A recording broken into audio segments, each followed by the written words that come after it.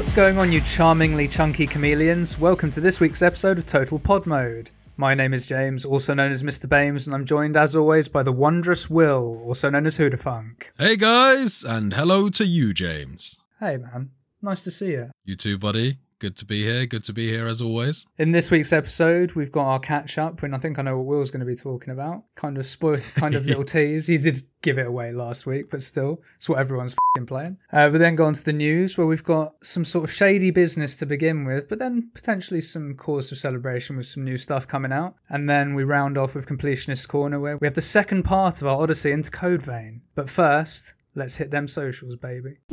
You can, as always, find the podcast on Spotify, Apple Podcasts, and pretty much anywhere else you get your podcasts by searching for Total Pod Mode. We also post regular video content of our playthroughs, stream highlights, as well as the podcast on our YouTube channel, Total Pod Mode. You can also find us on Twitter by searching for @TotalPodMode, all one word. Or you can find me at Hoodafunk on Twitter, and I'm also on Twitch under twitch.tv/Hoodafunk. And you can find me on Twitter at Mr. Bames, and I'm also on Twitch under twitch.tv/MrBames_TPM. So, Will, I'm not actually going to bother asking you what you played this week. I'm just going to say, how was it?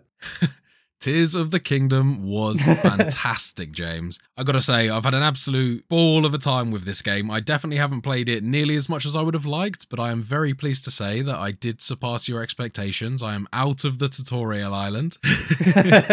I've been having just a great time experimenting with all of the different powers and various things that you get during the playthrough. Yeah, talk to me about what's different, man. Like, what are some of the new powers? What are some of the new cool shit you can do? Yeah, so one of the first abilities that you get in the game is called the Ultra Hand, and that is essentially a kind of improvement on the magnetize ability that you had before. You're no longer restricted to lifting metal objects. You can now lift pretty much every object in the game, telekinesis styly. You've also got a few more tools in terms of the way you can manipulate it, rotate it, and a lot of that feeds into the new system where you can actually attach objects, as we've kind of discussed and speculated on before. Yeah. No, not quite fusing. So there is a separate ability called Fuse. This Ultra Hand literally just is like a sticky thing. You just stick objects together. Oh, is that the green goop? It's the green goop, exactly. Got it, okay. It allows you to stick wheels onto bits of wood and make a skateboard. It allows you to, stick anything to anything pretty much. And the system for doing that is really sophisticated. After playing with it for a while, you can see how they've managed to program it. It's not like completely freeform. You can't stick anything any which way. But the amount of freedom that they've given you on the objects to do things makes it so that that is almost possible. And as I'm sure you've seen this week, some of the things people are coming out. I don't know about you, but I've seen people make piston systems and almost sort of things that resemble engines and things like that. It's truly amazing. I can believe it.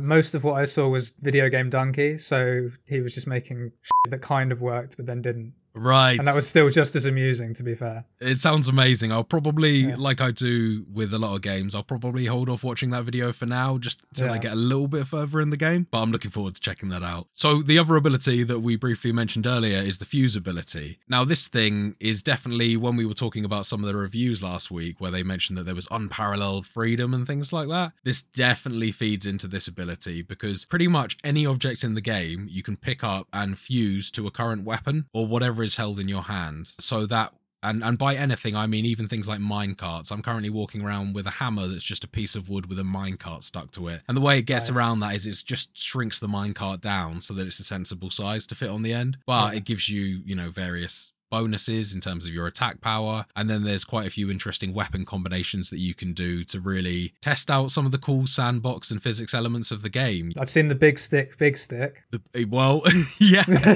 Yeah, I guess there's things a little bit more advanced than the big stick.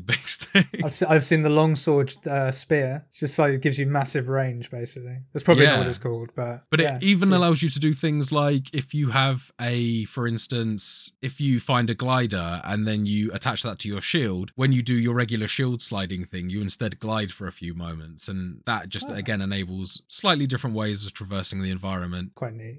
There's lots of stuff in the game that's just sort of purely in there for playing around with and having a fun time. It's not necessarily, you're not going to find yourself doing it all of the time, but it's definitely a nice thing to just experiment with. And you do very much feel like you're just kind of bashing things together and seeing what comes out.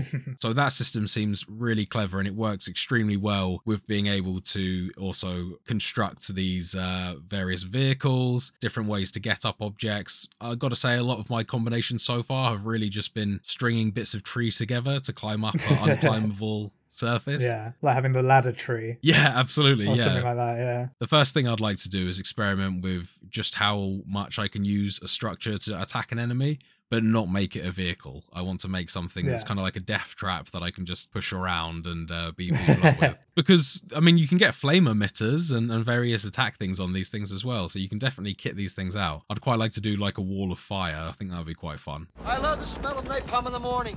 So this game is set 100 years following the events of Breath of the Wild. The game starts off with Link and Zelda exploring an underground cavern underneath Hyrule Castle. We inadvertently resurrect what looks like a very skeletal, aged Ganondorf. And at that point, Zelda is whisked away and Link is magicked away to the Sky Kingdom, which is the tutorial level of the game. Got ya. So in that tutorial level, you pretty much get all of your abilities that I've unlocked so far. We've mentioned the Fuse and the Ultra Hand so far. There's also the Ascend ability, which allows you to, any structure or object above you that has a roof above it, you're able to sort of shoot through the sky, zip through the ceiling and land on top of it. I'm looking forward to seeing how they're going to use that in the puzzles, but I'm interested to see just how much use I'll get out of it for generally exploring. Let's see. And the only other ability to mention really is the Recall ability, which is the one that we saw previously in the trailer, where you can reverse the trajectory of an object to attack an enemy. It's essentially rewinds time. You can target moving objects in the game, any object in the game in fact, freeze it in time, and then once you release the ability, it will just do whatever it was doing for the last 10 seconds. So that's got some really cool applications in terms of the puzzle as well, because you can do something like use your Ultra Hand ability to pick up a box in front of you and raise it up and down, and then you jump on top of the box, use the Recall ability to make it recreate the thing that you were doing, and then you can sort of levitate and make your own lifting platform. That's cool.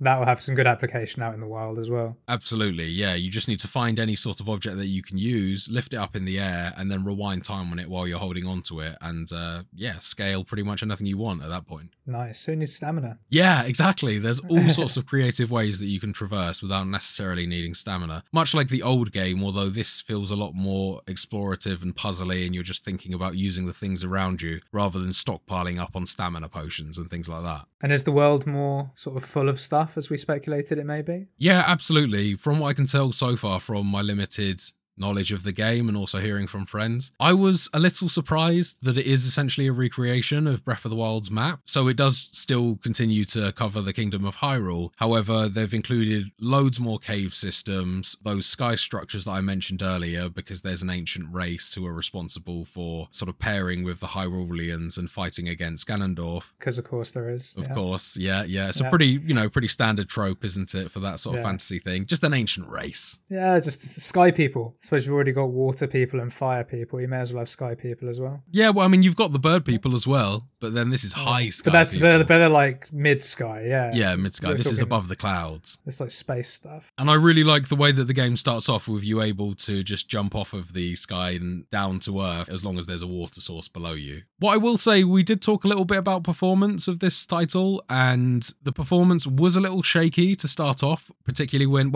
actually only really when using the Ultra Hand ability, but particularly in the tutorial area. So I'm kind of reminiscing back on when we were talking about Star Wars Jedi Survivor, and we read that review where they say that, the performance is a lot better after the tutorial. Yeah. That is, kind of slightly apt here in that sense. I haven't noticed any frame drops when I activate my Ultra Hand ability on the ground, but I noticed in that large sky area, they would just drop a few frames every other time you activated the ability. That's not too unreasonable. It doesn't sound, it's not good, obviously, but it doesn't sound like it's game breaking. So, and you can forgive it if it pretty much works everywhere else. Yeah, absolutely. It was fine. Got past it, and we're into the game now, and I'm noticing very few frame drops. And frankly, I'm just marveling about how well it runs, considering the performance of Breath of the Wild. I wasn't expecting a huge advancement in terms of graphics or anything like that. No, it looks identical. Yeah, very much so.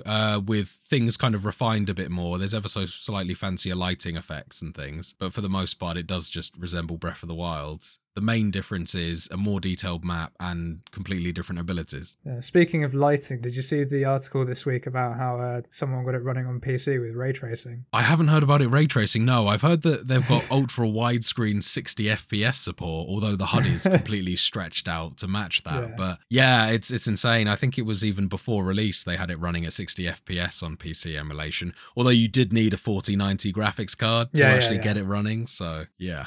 You know, maybe give it a few years until that thing's a bit more stable so you can actually have an enjoyable experience rather than a very buggy one. So the recent mission that I've just picked up follows a very similar formula to Breath of the Wild, where there are 4 points on the map where you essentially need to investigate the mystery that's going on there. And I'm pretty interested to find out, are we looking at divine beasts again, or are these just going to be really cool dungeons? Who knows? But looking forward to finding out. If they've got more cave areas, as you mentioned there, I speculate it will probably be more likely to be dungeons. If it was going to be giant beastie things, you'd see them, surely. You would have or been introduced to them. I'm literally at baby steps level in this game yet, so if they were there to see, I still wouldn't have seen them. So I really need to sink some more time into this.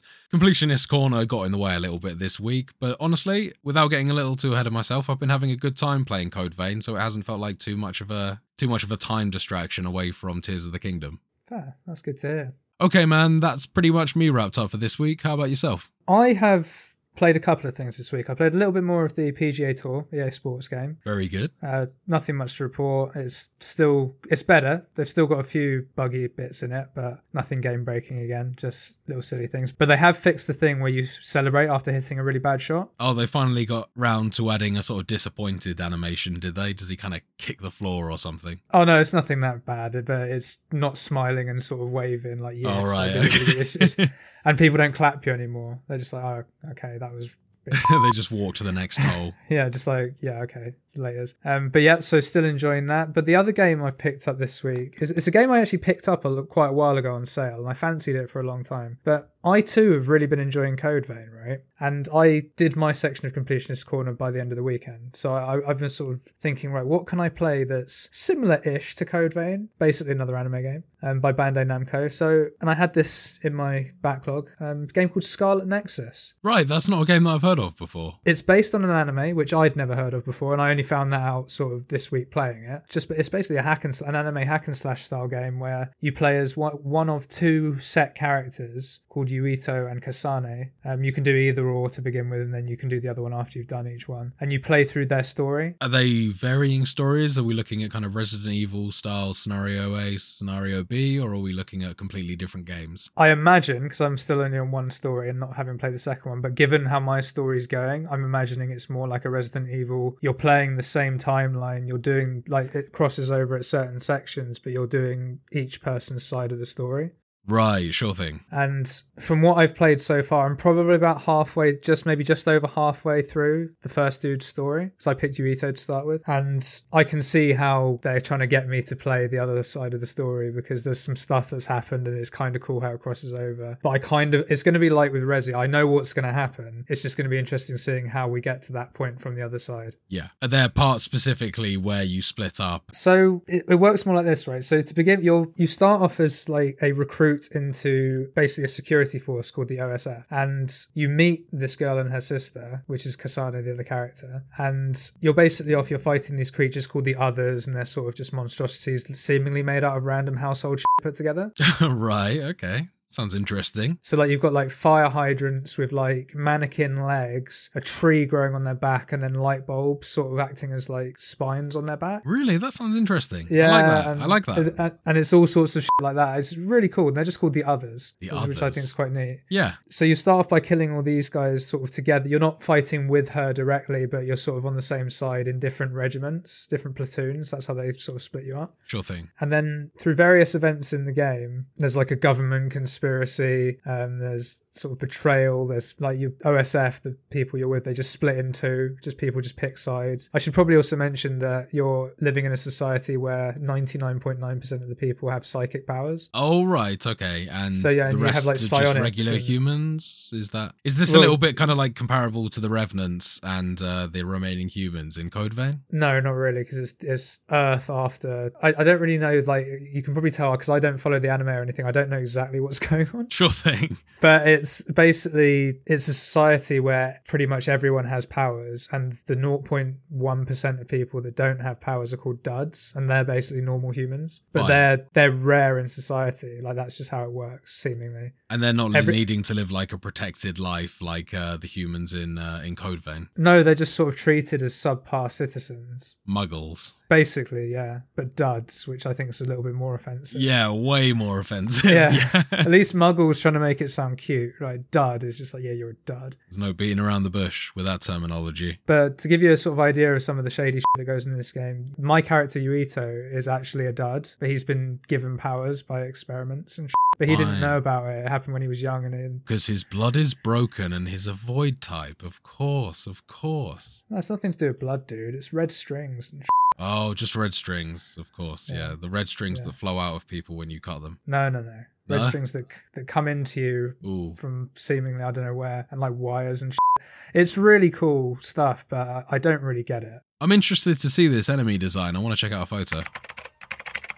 Yeah, those look really cool. Yeah, like they're kind of like a combination. Some of them look a little bit Bloodborne beasty, but then they look like they're made out of bits of concrete ornament. Yeah, like you can see some of them. There's like an alligator-headed one. I like the sort of, they almost have like Silent Hill nurse legs. Then they have a lampshade body that I suppose just looks a little bit like a corset, and then flowers flowering out the top like a bouquet. That's really cool. Yeah. I think they're called runnies. Runnies? Ooh. Oh man, the names are hilarious of these things, like the specific subtypes of others. Runnies. No, so the others is like the catch-all term for them, but like one of the bosses you fight is called Winery Chinery, for example. Okay.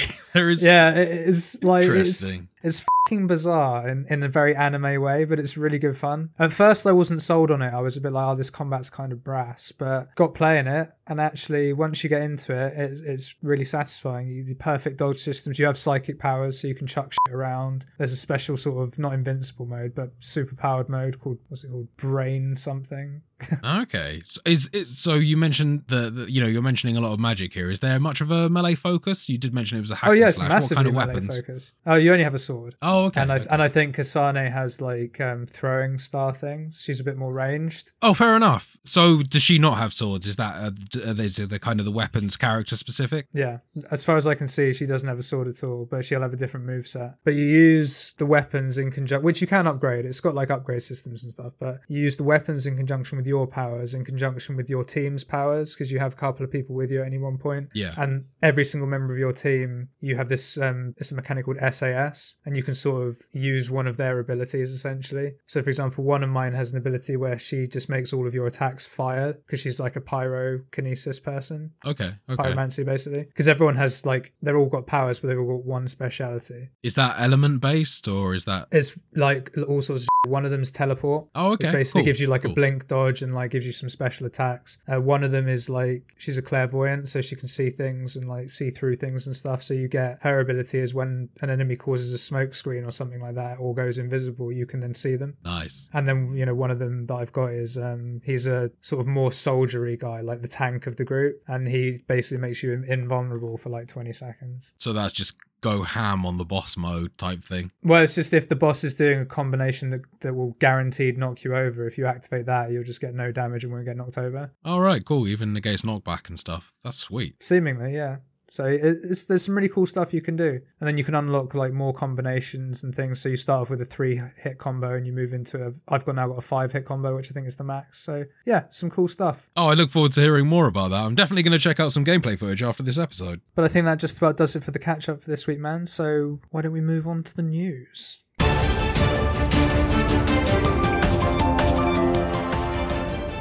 So our first news story this week, Blizzard are scrapping PvE, player versus environment, hero missions and progression in Overwatch 2. Something which was used as a unique selling point for the game, which is very shady in my opinion, but we'll get onto that shortly. When the game was first announced in 2019, the promise of PvE co-op hero missions was one of the main focuses of the marketing campaign, along with a new campaign mode. So this is sounding a lot less like Overwatch 2 and a lot more like an expansion to Overwatch at this point. Well, yeah, that exactly. was the new content, was the PvE as far as I was concerned. And that was the reason that they were even making an Overwatch 2 to begin with, right? But hey, So of course after that, Overwatch 2 was then delayed numerous times, eventually releasing as a standalone player versus player game, only whilst they continued to develop the PvE elements to release at a later date. But now, Blizzard have announced that these hero missions, featuring co-op, long-term progression and skill trees, have now been cancelled, with executive producer Jared Nuss saying, "Progress on the PvE experience hasn't made the progress that we would hope." Naturally, there was a backlash in the community which led to Nuss backtracking/clarifying that whilst these features are being cancelled, there will still be co-op PvE elements coming, just not what was promised. Okay. So they haven't entirely scrapped the PvE then, but it sounds like the main weight of the PvP mode that they were going to do has indeed been cancelled. So what's left really? I have a feeling that we're just looking at perhaps survival modes and various modes like that where you're just going to kind of work together to fend off waves of enemies. I imagine it's going to be something more like that, but it's not going to be anything like the sort of cooperative, long-term progression, just experience that they promised initially and that the game was marketed on. I mean, and that's the bit that I have the problem with here. If you've literally sold that game to probably millions of people based on that concept alone. Well, sold. I mean, let's remember it is a free-to-play game, although they did sell, the season pass and things like that based on that premise, although that would have elapsed by now, sort of thing. So you were buying into that season pass aware of the current state of Overwatch. I think that some people are forgetting that it is a free-to-play game. They've under-delivered, but it's not like they're sort of holding on to people's money and not delivering on promises, sort of thing. I think that's the argument, maybe, that it's not quite so severe. But at the same time, I mean, it's a massive letdown. And honestly, they obviously bit off more than they could chew here, didn't they? Seems that way for sure. Why not just add new characters to Overwatch 1 if this is all they were going to do? I mean, think about how long we've got games like Counter-Strike running for, and Rainbow Six Siege and things like that, continually updated, improved, added things to. Honestly, they could have just done that to Overwatch, I think. Yeah. But hopefully with a slightly more positive second story here, Warner Brothers Games has announced the release date of Mortal Kombat 1. Mortal Kombat 1? I know, right? We're going back in time, buddy. Well, kind of, yeah. Like, just for you, apparently, reading up on this, apparently, like, the end of Mortal Kombat 11 basically said, oh, yeah, we got a multiverse now. Yeah, that is true, yeah. So, yeah. I mean, So, yeah. Honestly, the events of Mortal Kombat 11, they kind of needed to do this, thinking about it. So actually, fair play, yeah. But this says Mortal Kombat 1 is going to be a rebirth and reimagining of the Mortal Kombat universe and its characters. The developers, NetherRealm Studios, promise a new fighting system and a debut for a new character, the Fire God Liu Kang. Okay. Sounds pretty cool, right? Mortal Kombat 1 will be released on PlayStation 5, Xbox Series X and S, and PC, and the Nintendo Switch on the 19th of September. And, if the trailer is anything to go by, could see the return of the gear system from Mortal Kombat 11. Oh, right, okay. Now, it's worth noting that that's purely speculation, with Reddit user LowZookeeperGame474 noticing that a character started the trailer with bare forearms, but ended the trailer with sort of metal claw things. Right, okay. Powering up. But one new feature that has been confirmed is cameo fighters. Cameo, of course, being spelt with a K, because it's Mortal Kombat. As Ed Boon intended. Exactly. According to the official website, these allow you to choose from a unique roster of cameo fighting partners to assist you in battle. Fine, they're just fighting assists then. Well, that's all the detail we have for now, so speculation is rife as to what exactly this entails. There's what you've just said, which is very logical. Could also be some sort of tag team system. Yeah, that's kind of what I'm thinking, a bit like the way that Marvel vs. Capcom used to handle it, but without the character switching, just more like character assisting to enhance your combos and things like that. Yeah, that's what I reckon it's going to be. But it could be something like a tag team system as well. Who knows? Not a series that I am into massively. I respect it, and obviously I've played the games, but I'd never bought one.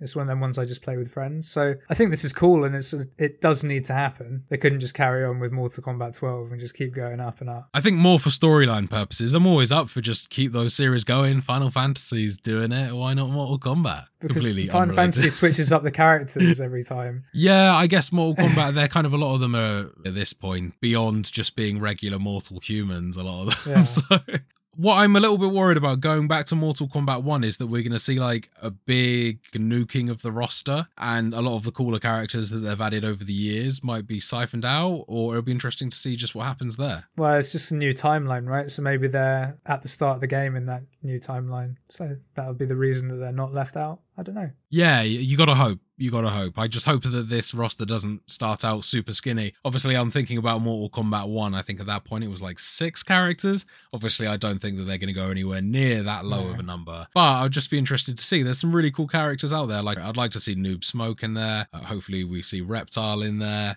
Just characters like that, fan favorites that, you know, are outside of the regular Sub-Zero, Scorpion, Mylena, that sort of thing. Is this a game you're going to pick up or you're interested in at all? Sounds like you're a fan of the series, so... I've definitely followed Mortal Kombat for a long time, and I've played the last couple of games, 10 and 11, and I enjoyed them. But I've never had the time to get really good at them, and the majority of my time was spent playing Mortal Kombat like 1 to 3 sort of thing. I got like, as a sort of a younger kid. This is one that I'll probably not pick up immediately, but I'll definitely kind of watch with interest, and it may well pique my interest enough to actually pick up one day. You kind of need to have a friend or a group of friends that are interested in playing these fighting games. Friendship. Because I find that I'm having a great time playing the single player, and then the moment I take it online, it's just endless combos, finishing you, you know, limbs flying everywhere, X-ray bone crushing and stuff, without me ever able to get off like a low kick or an uppercut or something. So yeah, I know what you mean. It's I think much like most fighting games online, it's just kind of a case of you got to study the meta and just figure it out, you know. And you need to play against players because the AI doesn't give you quite the same challenge. Absolutely not. No.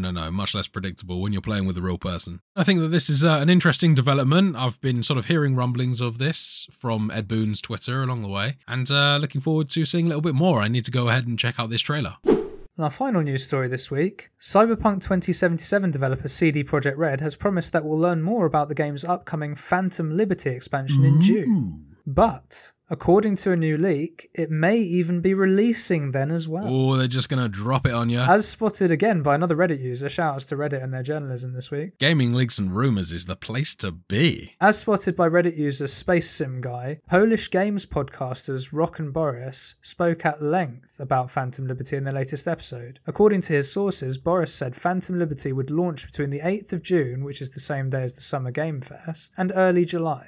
It's a pretty broad window considering that, it's fast approaching. Yeah, but it also could be a sign that CD Projekt Red are going completely the other way in terms of advertising. Right, they're releases. Being super loose on it now, so they just give in super loose, all super the time low-key. it needs. Yeah, do you know what? That's probably a good shout. As in, that's definitely a good shout. That's almost certainly what's going on, right? I'm surprised that the release time doesn't say, you get it when it's goddamn ready. So in terms of what this expansion entails, we know that it is being billed as a spy thriller expansion and that it'll star Idris Elba in an undisclosed role. Okay, they got more celebrity marketing going on there. Yeah, interesting. I've still not played Cyberpunk, so I don't know how well Keanu did, to be perfectly honest with you. I'd be interested to know how Keanu felt about the reception to Cyberpunk initially and, the fact that he was so heavily marketed as in that game sort of thing. And a lot of the time they were obviously Keanu Reeves being the internet good guy Jesus that he is. A lot of them were referring to the fact that, he was saying what a cool game it was and he really liked the concept behind it. So, yeah, I wonder if Idris Elba is aware of the initial reception to the Cyberpunk game. I'm sure he probably doesn't mind if they're playing enough, to be perfectly honest with you. I can't blame that. No, I can't either, to be perfectly fair. This expansion has been in development since December 2021, and CDPR's latest financials suggest that this will be their biggest expansion to date, notably larger than The Witcher 3's Blood and Wine, which is one of the finest expansions in existence, in my opinion, of course. So that is quite a exciting claim, provided that it's actually good content. Good content, but also hopefully a lot of fixes still. That game has a long way to come and a lot of things to compensate for, and many broken systems still. So honestly, it kind of needs to be their biggest expansion yet, because the game was one of their sort of most lacking in terms of content so far, I think. Well, fair. I'll have to take your word for it. I've still not played it. The only thing I've seen of it is, I think I might have mentioned this before, I saw my mate Si playing it and the city was dead. That was the only thing that really struck me. There was just nothing going on in that city, which, given that's where you play the game, right? That's where it is. It's all set in that city. Was shocking. Yeah, it goes against exactly what you expect Night City to be, which is like a bustling, bustling ghetto metropolis kind of thing. Yeah, exactly. So we'll have to see. I thought this was cool news because I trust CDPR with expansions based on The Witcher 3 alone, perfectly honest. So that it could be really cool. And, we're one step closer to seeing that Game of the Year edition, and then once that bad boy's discounted, I might actually play this game myself. By then I'll probably be over it, to be perfectly honest with you. I'm kind of over it now. Yeah, no, I got to agree. It's on my wish list, but I'm kind of over it. And with that, we come to the end of the news for this week. So now let's move on to Completionist Corner. Here we go for the Completionist's Corner.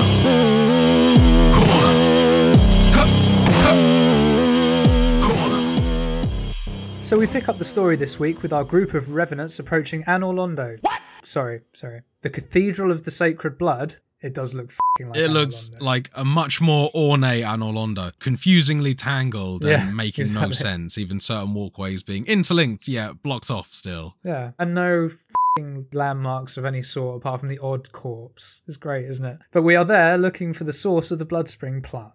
Now, as we've sort of intimated, this level is basically a bright white maze with sort of loads of staircases and strategically placed drops. Incredibly easy to get lost in, I found. This is an absolutely maze-like place, and definitely out of all the places I've played so far in this game, my least favourite. It felt very labyrinthy, unnecessarily so, because like I said, a lot of the structural things just didn't make sense. There were straight up interconnected walkways that just had a wall that said, no, you can't walk past here, sort of thing. And it's not like the walkway was broken, like in some areas, it just straight up made no sense. Like, why wouldn't you be able to walk between these two things, other than the fact that this is actually a maze? It's a disguised maze. Yeah. And every other area of the game, I felt that it was easier to navigate. This place is an absolute nightmare to navigate. It's the worst. Definitely a bit of a weak point to start this game off on, from like the kind of the high that was last week. Going into this section, I gotta say, I found this a little bit of a grind. Even more so when you briefly move out of this section and then get sucked right back in and have to do a bit more as well. Although it was much shorter and easier to find where to go. Gotta say, not my favourite level.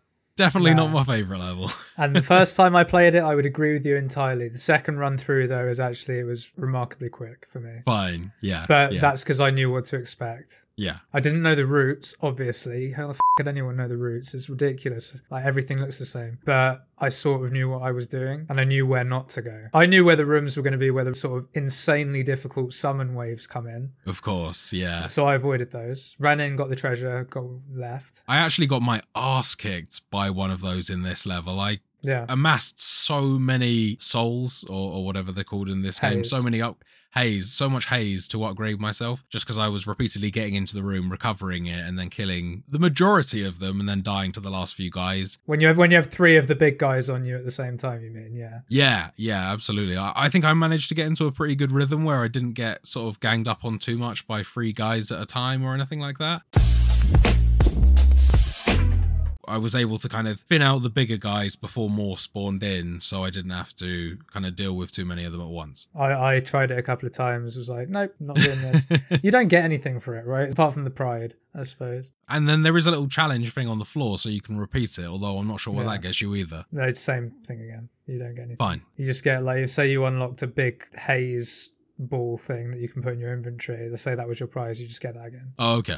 Well, I'm still using my bayonet, although I have got a new one now. I've got something called the Rubalite. Yeah. And Silver and rubies. It is really cool. I've noticed that you can fire your shots a lot further with that thing. My shots were kind of petering out after maybe about 5 meters, whereas this one I can shoot him all the way across the boss arena, which is fantastic. It has a completely different move set, which is really cool. I wasn't expecting the same weapons technically to have different move sets. Yeah. That is awesome. Did actually tell you on last week's pod if you listened. But... yeah, it's cool as that. Really cool mechanic. Have like a hammer that has basically looks the same, has different moveset. Yes, please. It does make up for the fact that there isn't perhaps as much weapon variation as you might used to see in Dark Souls, but the fact that you got different movesets to go with it really changes it up. Exactly. And some of them are more useful for different things as well. It's very cool when you sort of look into it a bit more and experiment with your weapons and stuff. For sure. The Rubalite is very pokey. It's a kind of a poke and step back type weapon. You almost treat it a bit like a spear. Oh, fair. Quite defensive then, but good. Nice. Like it. Yeah, a lot of the moves are kind of followed up with like an automatic backstep after the slash. It's useful. Nice. But eventually we do get through this maze somewhat, and we come to the first boss of this little run here, the Argent Wolf Berserker. Basically think big old heavy armoured dude with a big old mace. And this boss fight is incredibly easy.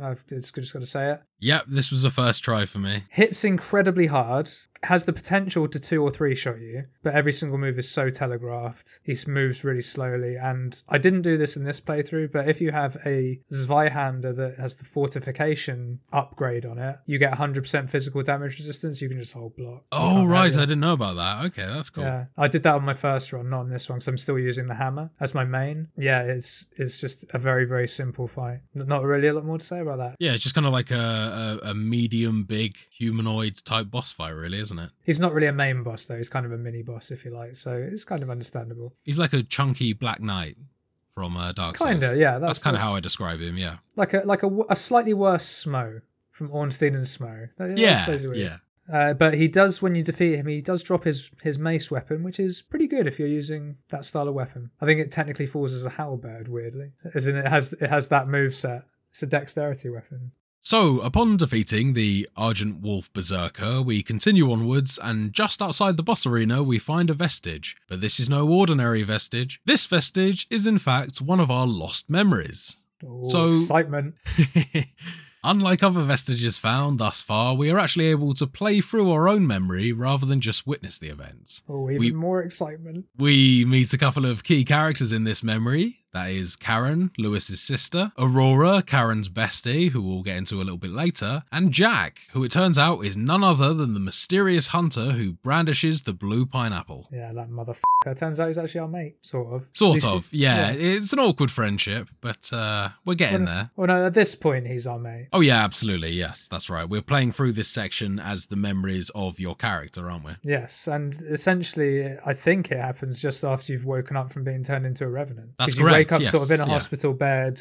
Karen, Louis' sister's watching over you, looking after you, and you basically just sort of head out with Jack, walking through the memories of just before the Queen attacked. And it's quite a cool little level. There's some cool enemies here. It's nice to actually be able to play through a sort of bit that's teaching you about the lore of the game. Yeah, and actually play through a level rather than a maze. But no, this is a really cool little area. I'd say it's smaller than a lot of the levels in the game typically, because it is really a story device. It's not really meant to take you ages, this. It's short. Definitely the shortest section so far, I think, other than the very, very beginning. Yeah, I'd agree with that. But it does have a cool fight at the end of it. It does, with some sick-ass music as well, for sure. Yeah. The Queen's Knight is the boss that you fight here, and as the name suggests, a big old knight character again, basically, but this one's much cooler, much more difficult as well. He attacks with, I can't remember actually if it's a sword or a battle axe, because the main thing I notice on him is that shield, because he jabs you with it really quickly, and it's incredibly hard to avoid. He does, yeah, that just comes out of nowhere, doesn't it? So for me, that's his main weapon. But he has all sorts of other things, like he can jump in the air and do some crazy slam attacks. He can also slightly disappear and reappear sort of next to you. Yeah, that's right, yeah. His phase 2, he gets pretty spicy. And the game kind of explains to you that these guys are actually fully corrupted revenants, so they've kind of gone beyond lost status. Yeah, and they're sort of empowered by the Queen's powers. But no, and interestingly with this boss fight, if you have your FPS unlocked, this boss will become invisible. And you can't hit it. So it can still kill you, but you can't hit it. Even if you actually hit where it would be, you can't damage it. So always limit this game to 60 FPS, everyone. Yeah, I think it's on by default anyway. Yes, but don't unlock it. For the most part, the game will work, and it really makes no difference, honestly. But this boss will become invisible if you do. So that's quite a bug. Yeah, but the game's not designed to run above 60. Yeah. So I get it. Yeah, it's interesting. I don't know if that's the only boss it happens on, but that's the only one I've experienced on, and that actually made me lock my FPS. Right. But no, so eventually we defeat the Queen's Knight with Jack in tow. However, there is no time to revel in our victory, because moments after we've defeated the Queen's Knight, the Queen herself shows up, who interestingly is Cruz, the person that sort of does the tutorial with you at the start of the game. Yeah. Teaches you the basic movements. Now, but this is bad news, because the Queen is basically a super revenant, vastly more powerful than a standard revenant, and with the OP ability to be able to regenerate even if her heart is destroyed. As the cutscene plays out, the Queen summons some thorns of justice and fires them towards us and Jack. We dodge the first few before a shield suddenly appears around us all. Gregorio Silva, who you may remember is the leader of the provisional government in the present day, is the one casting it, giving us enough time to approach the Queen safely to attack. A small battle ensues, during which our breathing apparatus is knocked off by the Queen. Just as it looks like it's curtains for us, Jack manages to distract the Queen, causing her to turn her back on us. And with our last burst of energy, we use our Bloodveil Claw attack to stab the Queen in the heart from behind, causing her to turn to ash. Cue victory celebrations, right? Nope. As it turns out, the act of killing the Queen caused us to ingest some of her blood, which history tells us will cause us to frenzy uncontrollably imminently. As a result, Jack, our comrade in arms, shoots us in the chest, causing us to fall into a ravine, ending the memory. Like the bastard he is. Absolutely, yeah, he just walks off with Silver, I guess. We were nothing to him all along. Now, to be fair, he is quite sort of sorry about it.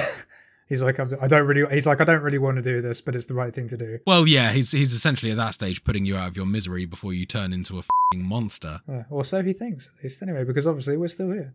Yeah, exactly. So having seen the memory of our past, we are transported back to where we picked up our vestige, allowing us to proceed onwards towards the Cathedral of Sacred Blood itself, through more of this lovely level, Will. I bet you were super excited for this. No.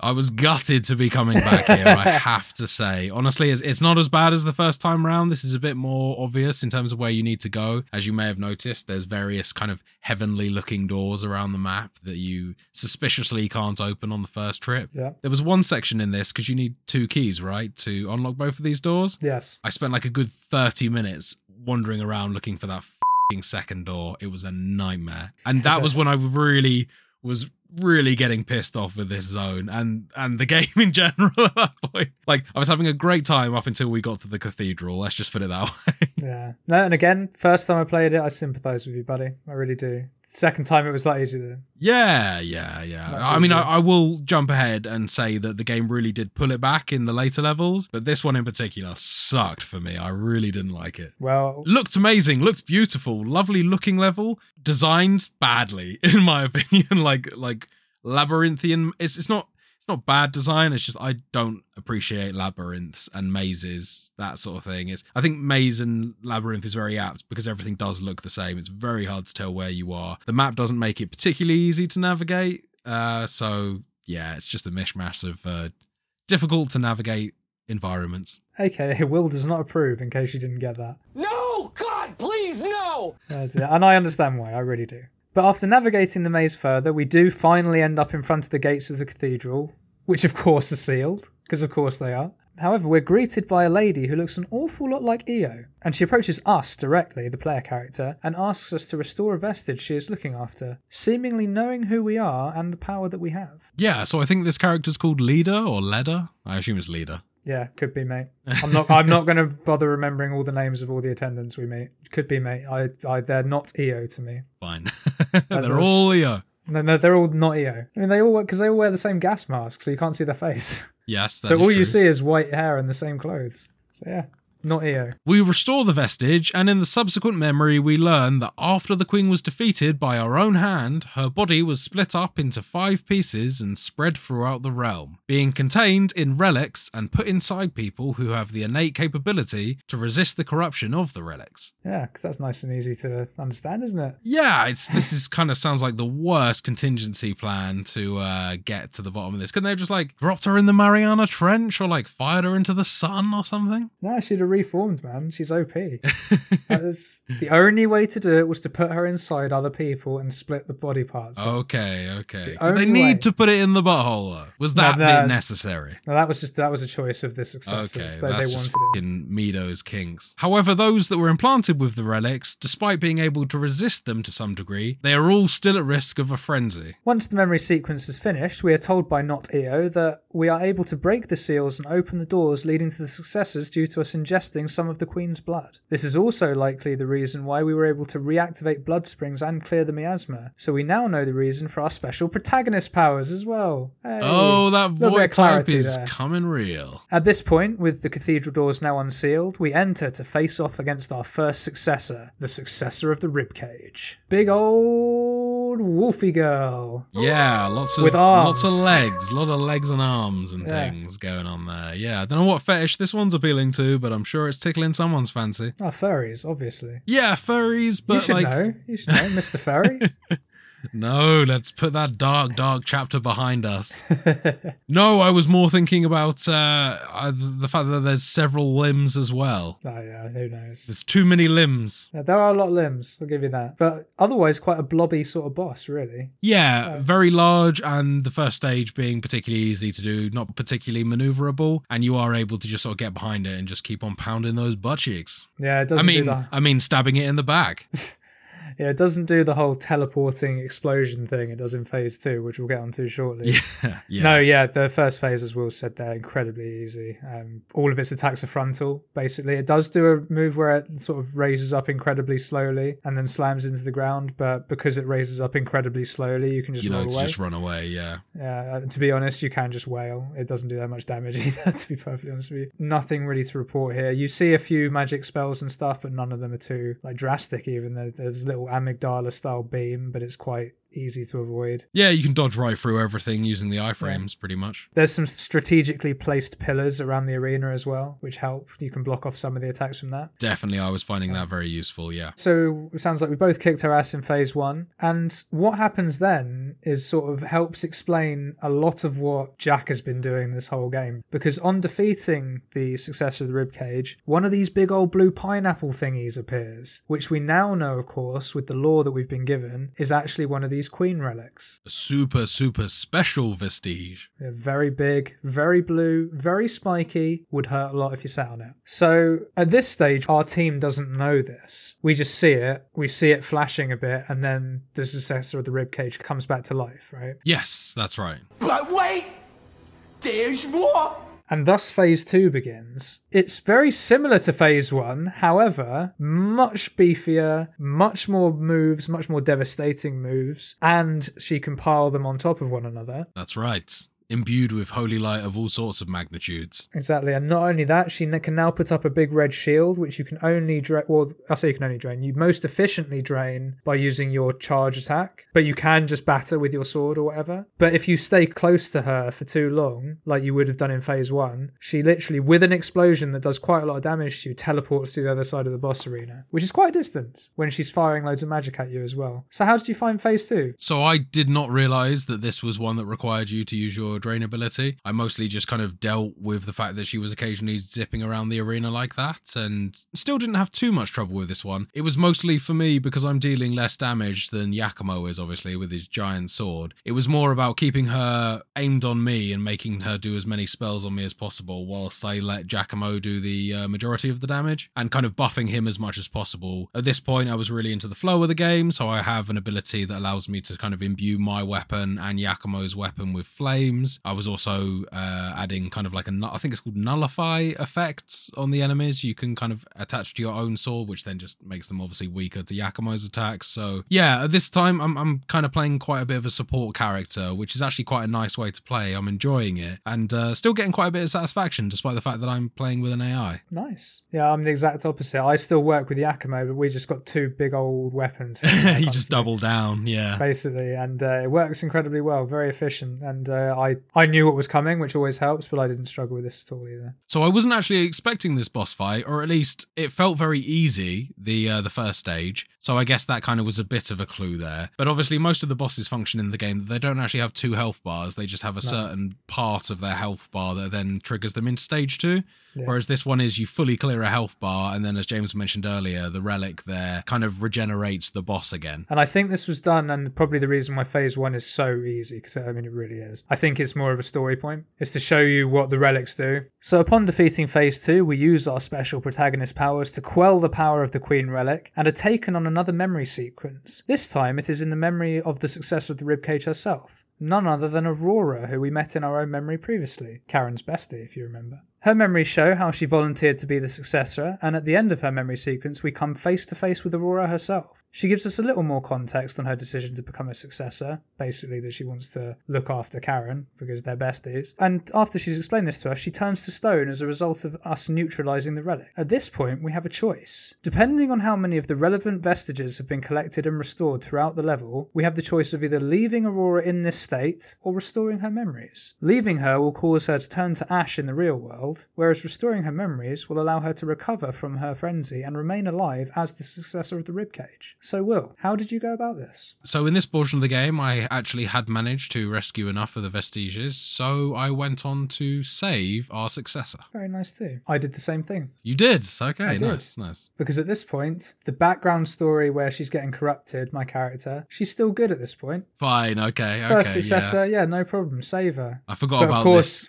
Yeah. Slow corruption that's going on. But of course, in doing so, we neutralise the vestige and it spikes us and that, but it's a big queen vestige, so it does even worse. So the corruption's now beginning to take full flow. So who knows what will happen going forward. Having dealt with the successor of the ribcage, we continue onwards to the lower chambers of the cathedral, where we find the source of the blood springs. Shockingly, it's our second successor, although we do not need to fight this one. It's none other than Karen, Louis' sister, who is the successor of the heart. This is a big shock to everyone, and after giving Louis a moment to collect himself and have a moment alone with Karen, we continue our journey to kill the remaining successors. And I did find this a shock the first time I played it. I wasn't expecting the source to be a human. However, before we leave the cathedral, we are greeted by our mysterious hunter friend, who we now know as Jack. At this point, he recognises us, suggests that our powers would make us a valuable ally, and that we should consider joining him in his cause. Why would you join the guy that shot you in the chest and left you for dead? Yeah, kind of a bit of a suspicious bargain to take at this point. As a result, a brief fight ensues, which is ended by the singing woman from last week coming in and convincing Jack to leave with her. So this is kind of an interesting discussion that they have during this fight as well, during the point where sort of Jack is sizing up and realising who our character is from all those years ago that he, as he puts in his own words, I think, killed with his own hands. It's kind of interesting because he's sort of looking at your power and he understands that you're powerful, and he actually says that you're even more powerful than the singing lady that appears and whisks them both away. So clearly there's some recognition there, that there is some sort of shared power between yourself and the large-chested singing lady. Your boobs are huge. Similarities for sure. I don't know about shared power, but as we'll get into when we meet her in a bit more detail, yes, we both have the ability to quell relics. Let's just say that. Yeah. So what did you think of this level, man? This is obviously the snowy level that you may remember Mia had a dream about, and where she saw Jack walking Nicola. That's right, yeah. Which, So I really enjoyed this level. I don't know if it was just coming off the back of that godforsaken cathedral.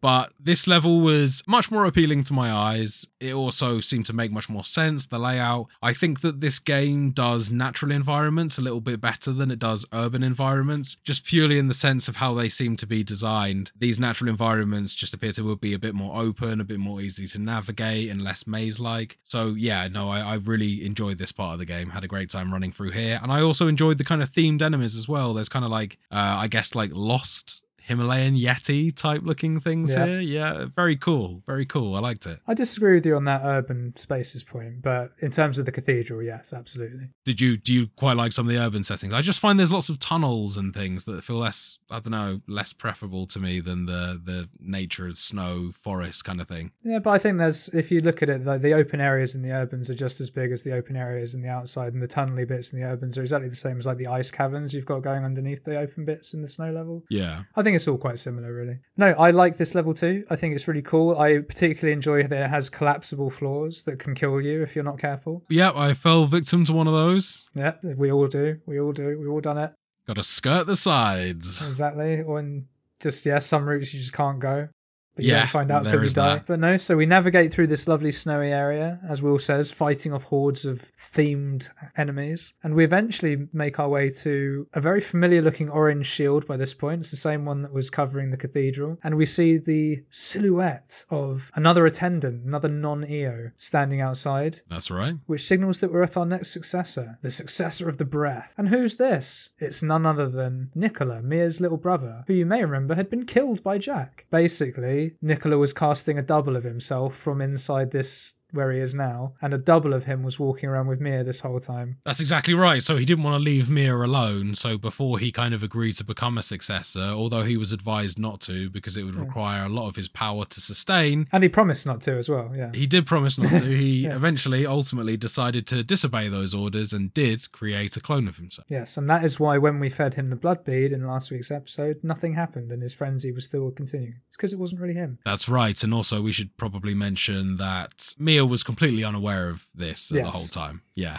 Yeah, exactly. Yeah, Mia was none the wiser. And obviously, Bandai Namco haven't just given us a boss fight against a child. Much the same as Aurora, he has a sort of successor form, if you like. And it's another sort of big armoured dude with a big old shield who has sort of moose antlers, keeping in line with the sort of snowy theme. Yeah, that's right. This was another cool boss. I do like the initial part of that cutscene, though, where because Nicola obviously tries to fight it himself at one point, trying to fight himself from frenzying, and he kind of divides off into like an army of little kids that all start attacking the creature. Obviously, pretty ineffective, but fun to see. Yeah, good old Spirit Nicola trying to do the right thing. But yeah, I thought this fight's really cool as well. Despite being quite a big lumbering enemy, his moves, or not all of his moves at least, are that well telegraphed. Some of them can be quite sudden, and he's surprisingly quick and slight on his feet. And in phase 2, he gets some really quite powerful AoE attacks that if you're not careful, you can really you over, because it's all ice, so it can slow you down. Again, this I found this boss fight, I think this was another first try attempt for me, so I'm not sure whether I ever got affected by the slow, actually. If you sort of get around it, it's not too bad at all. As I say, I first timed all of the bosses in this run, but I have the advantage of having played it before, though. Yeah, I'm finding that kind of as I get more and more into the game, starting to understand the dodge windows and things like that a bit better. I was kind of well into it at this point, so exactly. I think probably the remainder of the bosses on this session I managed to first try. So yeah, sounds like we both beat this guy pretty convincingly. Again, at the end, we ingest the vestige. And we have another choice to make, Will. We go through Nicola's memories. It's sort of saying what we've already discussed, really shows how he makes the decision to stay with Mia and cause a double of himself and all that. How did you go about this one, Will? Had you collected all the vestiges again? So at this stage, no, I hadn't collected all of the vestiges. I kind of found myself, I kind of must have just picked the right route through the snowy area. So at that point, I think I'd missed out, and I hadn't realised that was a necessary thing to do before you do the successor. So I just kind of ploughed on with this one and went straight in for the boss fight, which I think has somewhat affected the ending that I'll be receiving now. Well, basically, am I hearing that you killed Nicola? I did, indeed. Yeah, Nicola turned into ash, an ashy pile of child. Wow, you killed the child. I bet Mia was devastated. Honestly, she forgives pretty quickly. Yeah, she wasn't too bad. She just gave him a quick hug, turned into ash, and she was like, all right, I'll stick with you guys. Oh, fair. No one seems to really hold it against you or treat it like it was a viable option that you could have saved these people. They're all pretty cool with it, honestly. Yeah. Yeah, I think because they probably don't understand exactly what you can do. Yeah, yeah. They don't know it's possible because I haven't tried. No, exactly. I haven't even tried to save these ones. Well, funnily enough, this one, in my lore, I did save Nicola, but this one was like, she had to fight through with like all of her willpower to save this one. Right. It was her friendship with Mia that sort of really pulled it through and was like, oh, no, I will save Nicola. Fine, okay, yeah. But the corruption's really started to take hold now. This is fun having a little sub-story in the background. It's quite cool. No, my Solid Snake was just ruthlessly efficient the whole way through, it seems. Yeah. Saved Aurora, but then was like, it. Kill the kid. Well, I mean, at this point, I'm kind of like, do I just go whole hog and just not bother with the rest and get the bad endings, or do I actually? You can't get the bad ending. You're locked into the neutral ending because you saved one. Oh, I see. Okay. Fine. Whatever you do now, you're getting the neutral ending. There's nothing you can do. Okay, that's fine. Which is, it means you don't have to worry about anything, I suppose. Now that I know that you need to do 100%, it seems like neutral ending is the most likely ending for you to get on a first playthrough because you need to do all of it. Well, yeah, it's not hard though. But I mean, like I said, it was easy enough to do as a mistake for me. They don't explicitly tell you. They didn't make it sound. The prospect of not doing it wasn't bad enough that conveyed it to me that I really should be doing that. Yeah. I thought I was kind of saving them either way by releasing them from their life. I thought I was liberating them from life. So, that's how I choose to see it. Well, whatever helps you sleep at night, buddy. We head back to home base to collect our thoughts and discuss our next moves when, seemingly out of nowhere, the door to home base bursts open and the singing lady enters, looking like she's about to frenzy. We treat her, and once she has regained enough strength, she tells her that her name is Eva and asks us to help Jack, who had been attacked in the depths beneath the Cathedral of Sacred Blood. Oh god, not back there again. Oh, it's not as bad as you think, though, Will. Yeah, I know.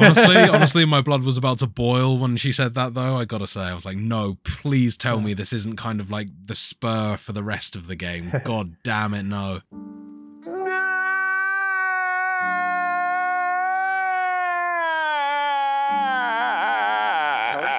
No, to be honest, man, the thing that made it nice for me with the first time I played it was the fact that when you go see Karen, the door you unlock for it is one of the doors that you see throughout this cathedral. So I sort of clocked that and was like, okay, they're not making me do another level there. It's just, I'm going to go through those doors.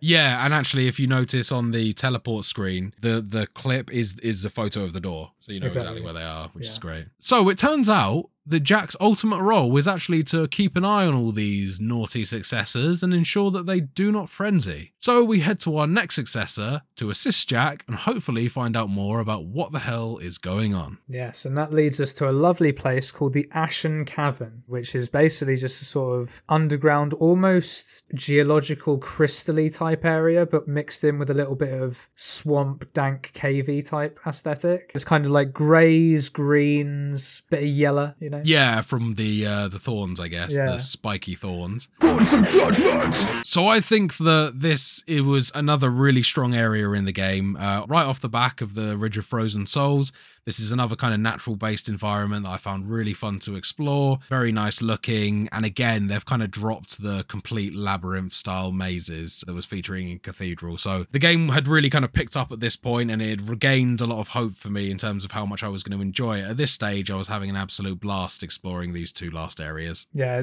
they seem a lot smaller after the Cathedral of the Sacred Blood as well, because you're just wandering around aimlessly in that level for so much, or seemingly, if you don't know your way around and things. Yeah, I genuinely, the fact that there's just more variation, it's so much easier to navigate when it's not just identical walkways for the most part. Nope, I agree entirely. I really like this area too. And actually not quite upon entering this area, but after we've walked around a little bit, we head into sort of a clearing, if you like. And this is where we actually find Jack. And he lets us know that him and Eva were heading towards the next successor to check on them and make sure that everything's okay and they're not frenzying, when they were attacked by a chap called Juzo Mido, who we'll get into a little bit more in a bit. He's basically a sort of ex-government guy who has sort of gone off for himself and performs experiments on people, and regarded as like a scientific genius of his time. But he's all round a bit of a bad egg. He's certainly waiting for his day like Thanos. Exactly. And it's at this point we actually learn, as Will mentioned earlier, Jack referenced that we have very similar powers to Eva, and this is where we actually find out what Eva's ability is, and actually what we saw in the cutscene where we first encountered Jack and Eva. Surprise, it's not related to her massive rack. Big jugs. Well, it kind of is. Well, because it kind of is. Sort of. You're not wrong. It's those pipes. But basically, if a successor frenzies and ends up dying, the relic of the Queen can be taken out of the successor and temporarily stored in Eva because she's strong enough to withstand the relics for quite some time. So she acts as a sort of go-between vessel if ever they need to find a new successor. And she had some successory parts in her, and Mido wanted them for himself. So that is basically the reason why Jack and Eva were attacked, obviously. It's not explicitly stated that Jack and Eva are together, but that's the kind of the impression I got, and he basically will do anything to protect her. So it might be a sort of EO and us relationship, but I always thought they were together. Yeah, I read it as brother and sister, but like not that they ever explicitly mention anything like that. It could be that too. Yeah, that's fair enough. The moral of the story was carry on looking for the successors. Watch out for this Mido guy, a bit of a prick. Jack at this point explains that he's going off to try and find Mido to take back what is rightfully, well, not rightfully his, but he wants to keep the successors sort of locked away. He doesn't want anyone messing with their powers. Yeah, exactly. So he's looking for Mido to get his relics back. At this point, we continue on through the level, eventually getting to a door that we can't open, and the game prompts us and tells us that we need some dog tags. So where are we going to find these dog tags? Well, cue the next boss, baby. The Gilded Knight. A knight wearing golden armor, who I believe has a halberd. It's a big old swishy stick. It's got a hell of a lot of range on it, so lots of dodging involved here. This guy doesn't have a phase 1 and phase 2 like a lot of the other bosses in the game has, but what he does have is a supercharged big ass boy mode where he basically becomes really vulnerable for like 5 seconds while he charges up a sort of red mist around him. But then when he's buffed, takes significantly less damage, hits incredibly hard, and seemingly has infinite stamina for about 2 minutes. And I was going to say, does he not have a phase 2? Because it just felt like he just started spamming stuff a lot more. He kind of got way more aggressive. Yeah, it's not a phase 2. It's just that when he does he charges up and goes into that badass mode, and then eventually he'll power down, and then you have like another window to hit him, and then he's back to phase 1. Yeah. But then he does that again. Oh, so it's not quite that's phase 1 and 2. It's that he sort of does it over and over again. He has this super mode. Fine. Yeah. And again, as I've mentioned before, I did first time it this time, but when I first played this boss kicked my ass so many times. Now, admittedly, I was playing underleveled because I was trying to get all the gifts unlocked and I was worried about hitting the level cap for the area, which I now know in this run, having not worried about leveling at all, is so high I didn't need to worry about it.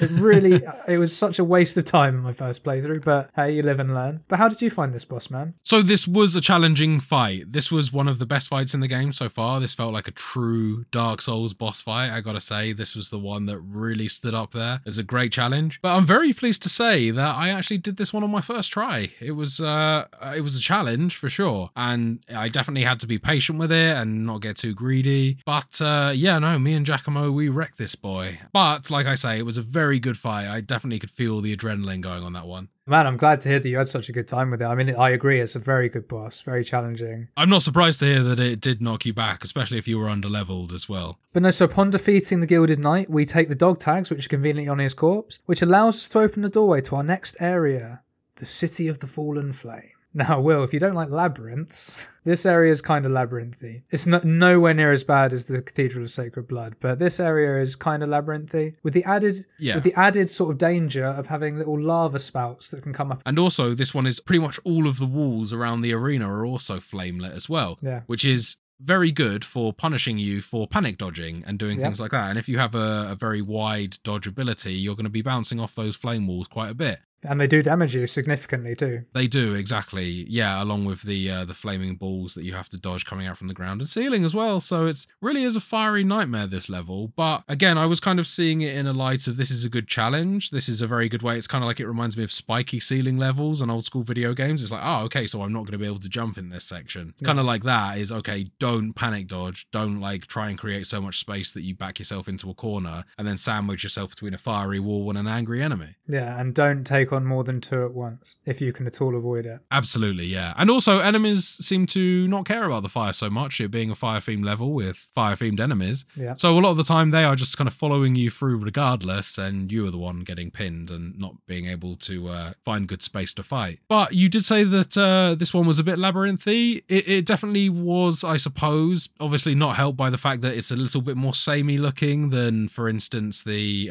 snowy level or the Ashen Cavern. However, again, still not anywhere near on the levels of the Cathedral. Mostly it's not as big. That's basically what it is. It's not as big. Is that it? Honestly, nowhere near as big. Yeah, there's just more memorable features in those levels. What it really comes down to, and I know I've probably said this twice already now on the pod, but what it really comes down to is just one is identical walkways, one is like ramps and structures and stone. And I'm praying that there's not another level like the Cathedral in this game, because that was a low point for this game for me. Because the rest of it has been really solid actually, and I've really started enjoying the game more once we got out of that cathedral again. But no, so eventually we do get through this flaming level, and we haven't spoken too much about the enemies in this episode, but what I will say is there's one really cool enemy in this section. I think there's like 2 of them, and it's kind of like a big demon type thing with like blue flames that it sort of spouts about, and it's that's cool. They are tough. Turns one of them into a sword, and it can like rush at you. It's got some really cool attacks, and as you say, very tough, very satisfying to beat.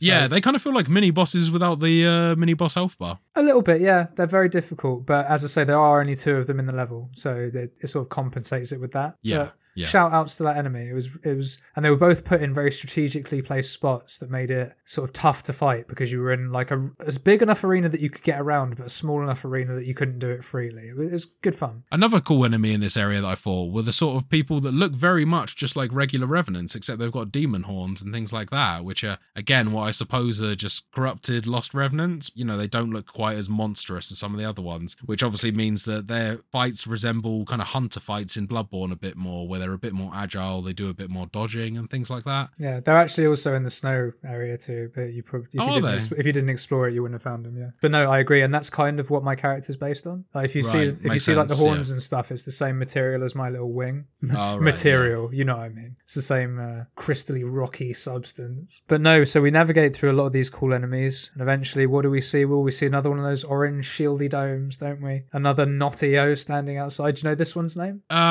This one's Thieves. Thebe. I think this one's Thebe. And we get to our final successor for this week, the successor of the claw. We've had a sexy butterfly. We've had a pole dancer. Wouldn't be complete if we didn't complete the set with the leather-bound cat dominatrix, would it? Anthropomorphic cat lady. Yeah, with a flaming sword. But this is a cool boss fight too. She's very agile, jumps around a lot, can string a lot of combos together. Obviously, she has her claws, she has a fiery sword, does some shit with her tail. She has some long ass combos as well. Not like, quite millennia long combos, but the longest that I've seen so far in this game. Yeah, that's probably fair. Apart from maybe Gilded Hunter. How did you find this fight, Will? Another one on the first time list? So this wasn't first time, this was second try. I think I got caught out by her extra spicy phase 2, where she just kind of like goes ape shit. Just loops around a hell of a lot, yeah. Yeah, exactly. Can be brutal. And I think that it was more that actually I had plenty of health left to top myself up. It was more that I think Yakumo died, and then whilst I was trying to heal him, she then turned around on me. She's very good at jumping from one person to another, and she's very good at the moment that her aggro is on your body, the moment you heal, she will turn around and immediately pounce at you. So yeah, she is very good at constantly applying pressure, and those windows for healing get pretty tough. Although she does have a couple moves that after a while I started to predict, and there is a pretty big window after them. So you can often use that to heal. Yeah, I agree that she's very good at pouncing on you as soon as you heal. Staying behind her is pretty important as well, using, just staying behind her back legs and...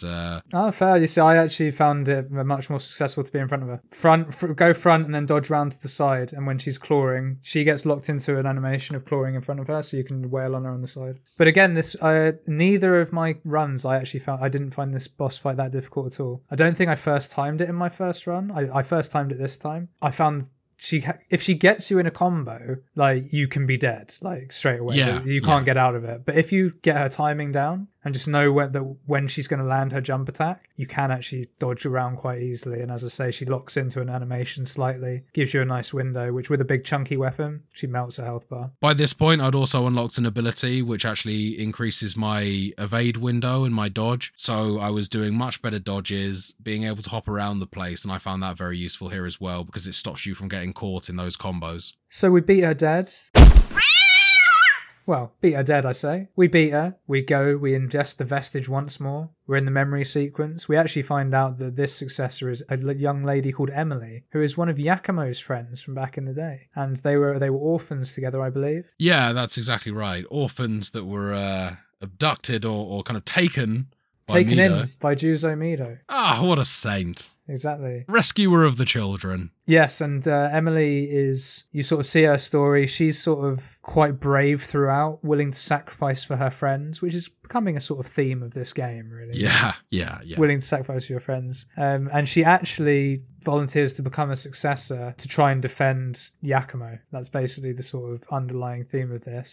And you do eventually meet her, as you have done with all the other successors, and you kind of leave the conversation to her and Yakumo, and you get quite a nice touching moment. Seems like she's got massive feelings for him, and he doesn't realise because he's a bit of a clown. Yeah. So, Will, I have to ask you once again. Had you collected all the vestiges? She's dead.